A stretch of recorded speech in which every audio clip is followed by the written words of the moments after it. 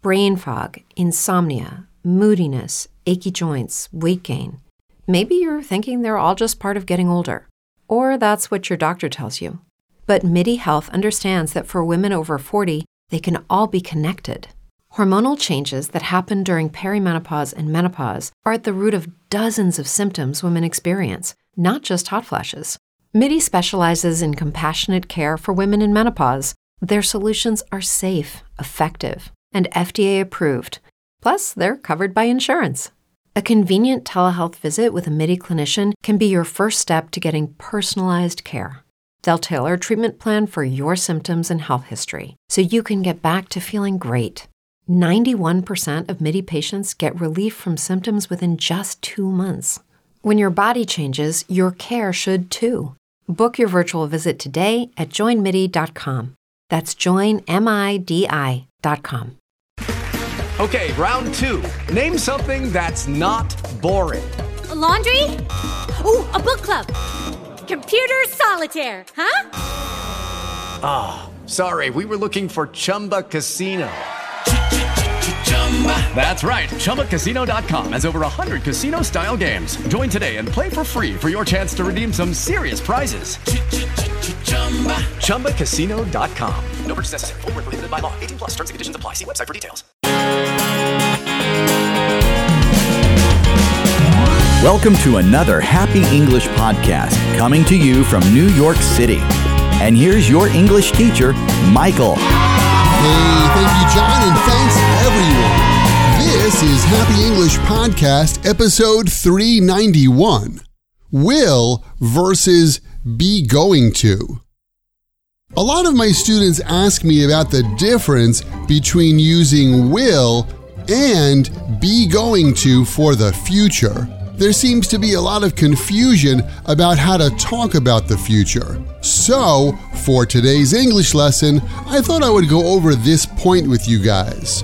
First of all, when we talk about events or situations in the future, I think both will and be going to are used in the same way. For example, I'm excited about the party tomorrow. I can say, it's going to be a lot of fun, or it will be a lot of fun.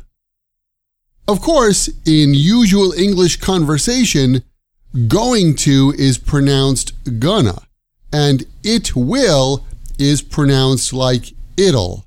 So it would sound more like this. I'm excited about the party. It's gonna be a lot of fun. Or, I'm excited about the party. It'll be a lot of fun.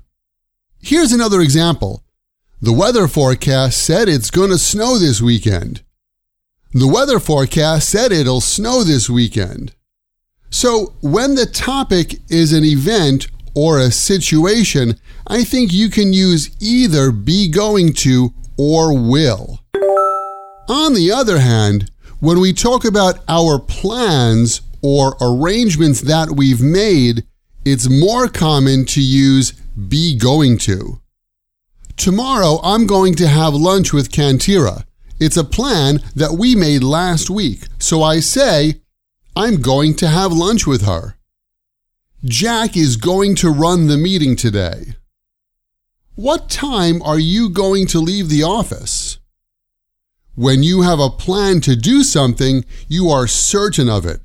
So, we use be going to when we have a set plan. But sometimes we don't have a set plan for the future. In such cases, we use will. And generally, when we use will, we use other words in the sentence to let the listener know that what we are talking about is more of a guess or an idea about the future, and not a set plan. For example, what are you going to do tomorrow? I don't know. I think I'll stay home and watch football. What are you going to do tomorrow? Maybe I'll go to the mall. The phrases, I don't know, I think, and maybe are often used in such sentences with will. By the way, Will is also used when you decide something at the moment of speaking. When the doorbell rings, you can say, "I'll get it." Or when the teacher asks, "Who wants to answer the question?" you can raise your hand and say, "I will." I covered this use of will in podcast number 73. And if you can't find that on iTunes or Stitcher Radio, just head over to myhappyenglish.com and search for 73. It's up there. Well, that's our English lesson for today. I think I'll have lunch now.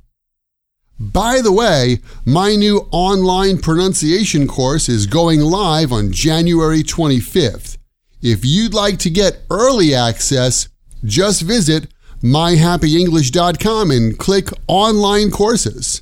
While you're there, you can also read the examples in this lesson, episode 391.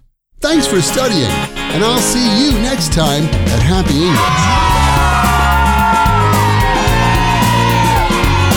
This podcast was brought to you by Happy English. Please visit myhappyenglish.com. Show your support for Happy English by leaving us a review. Get English, get happy, Happy English.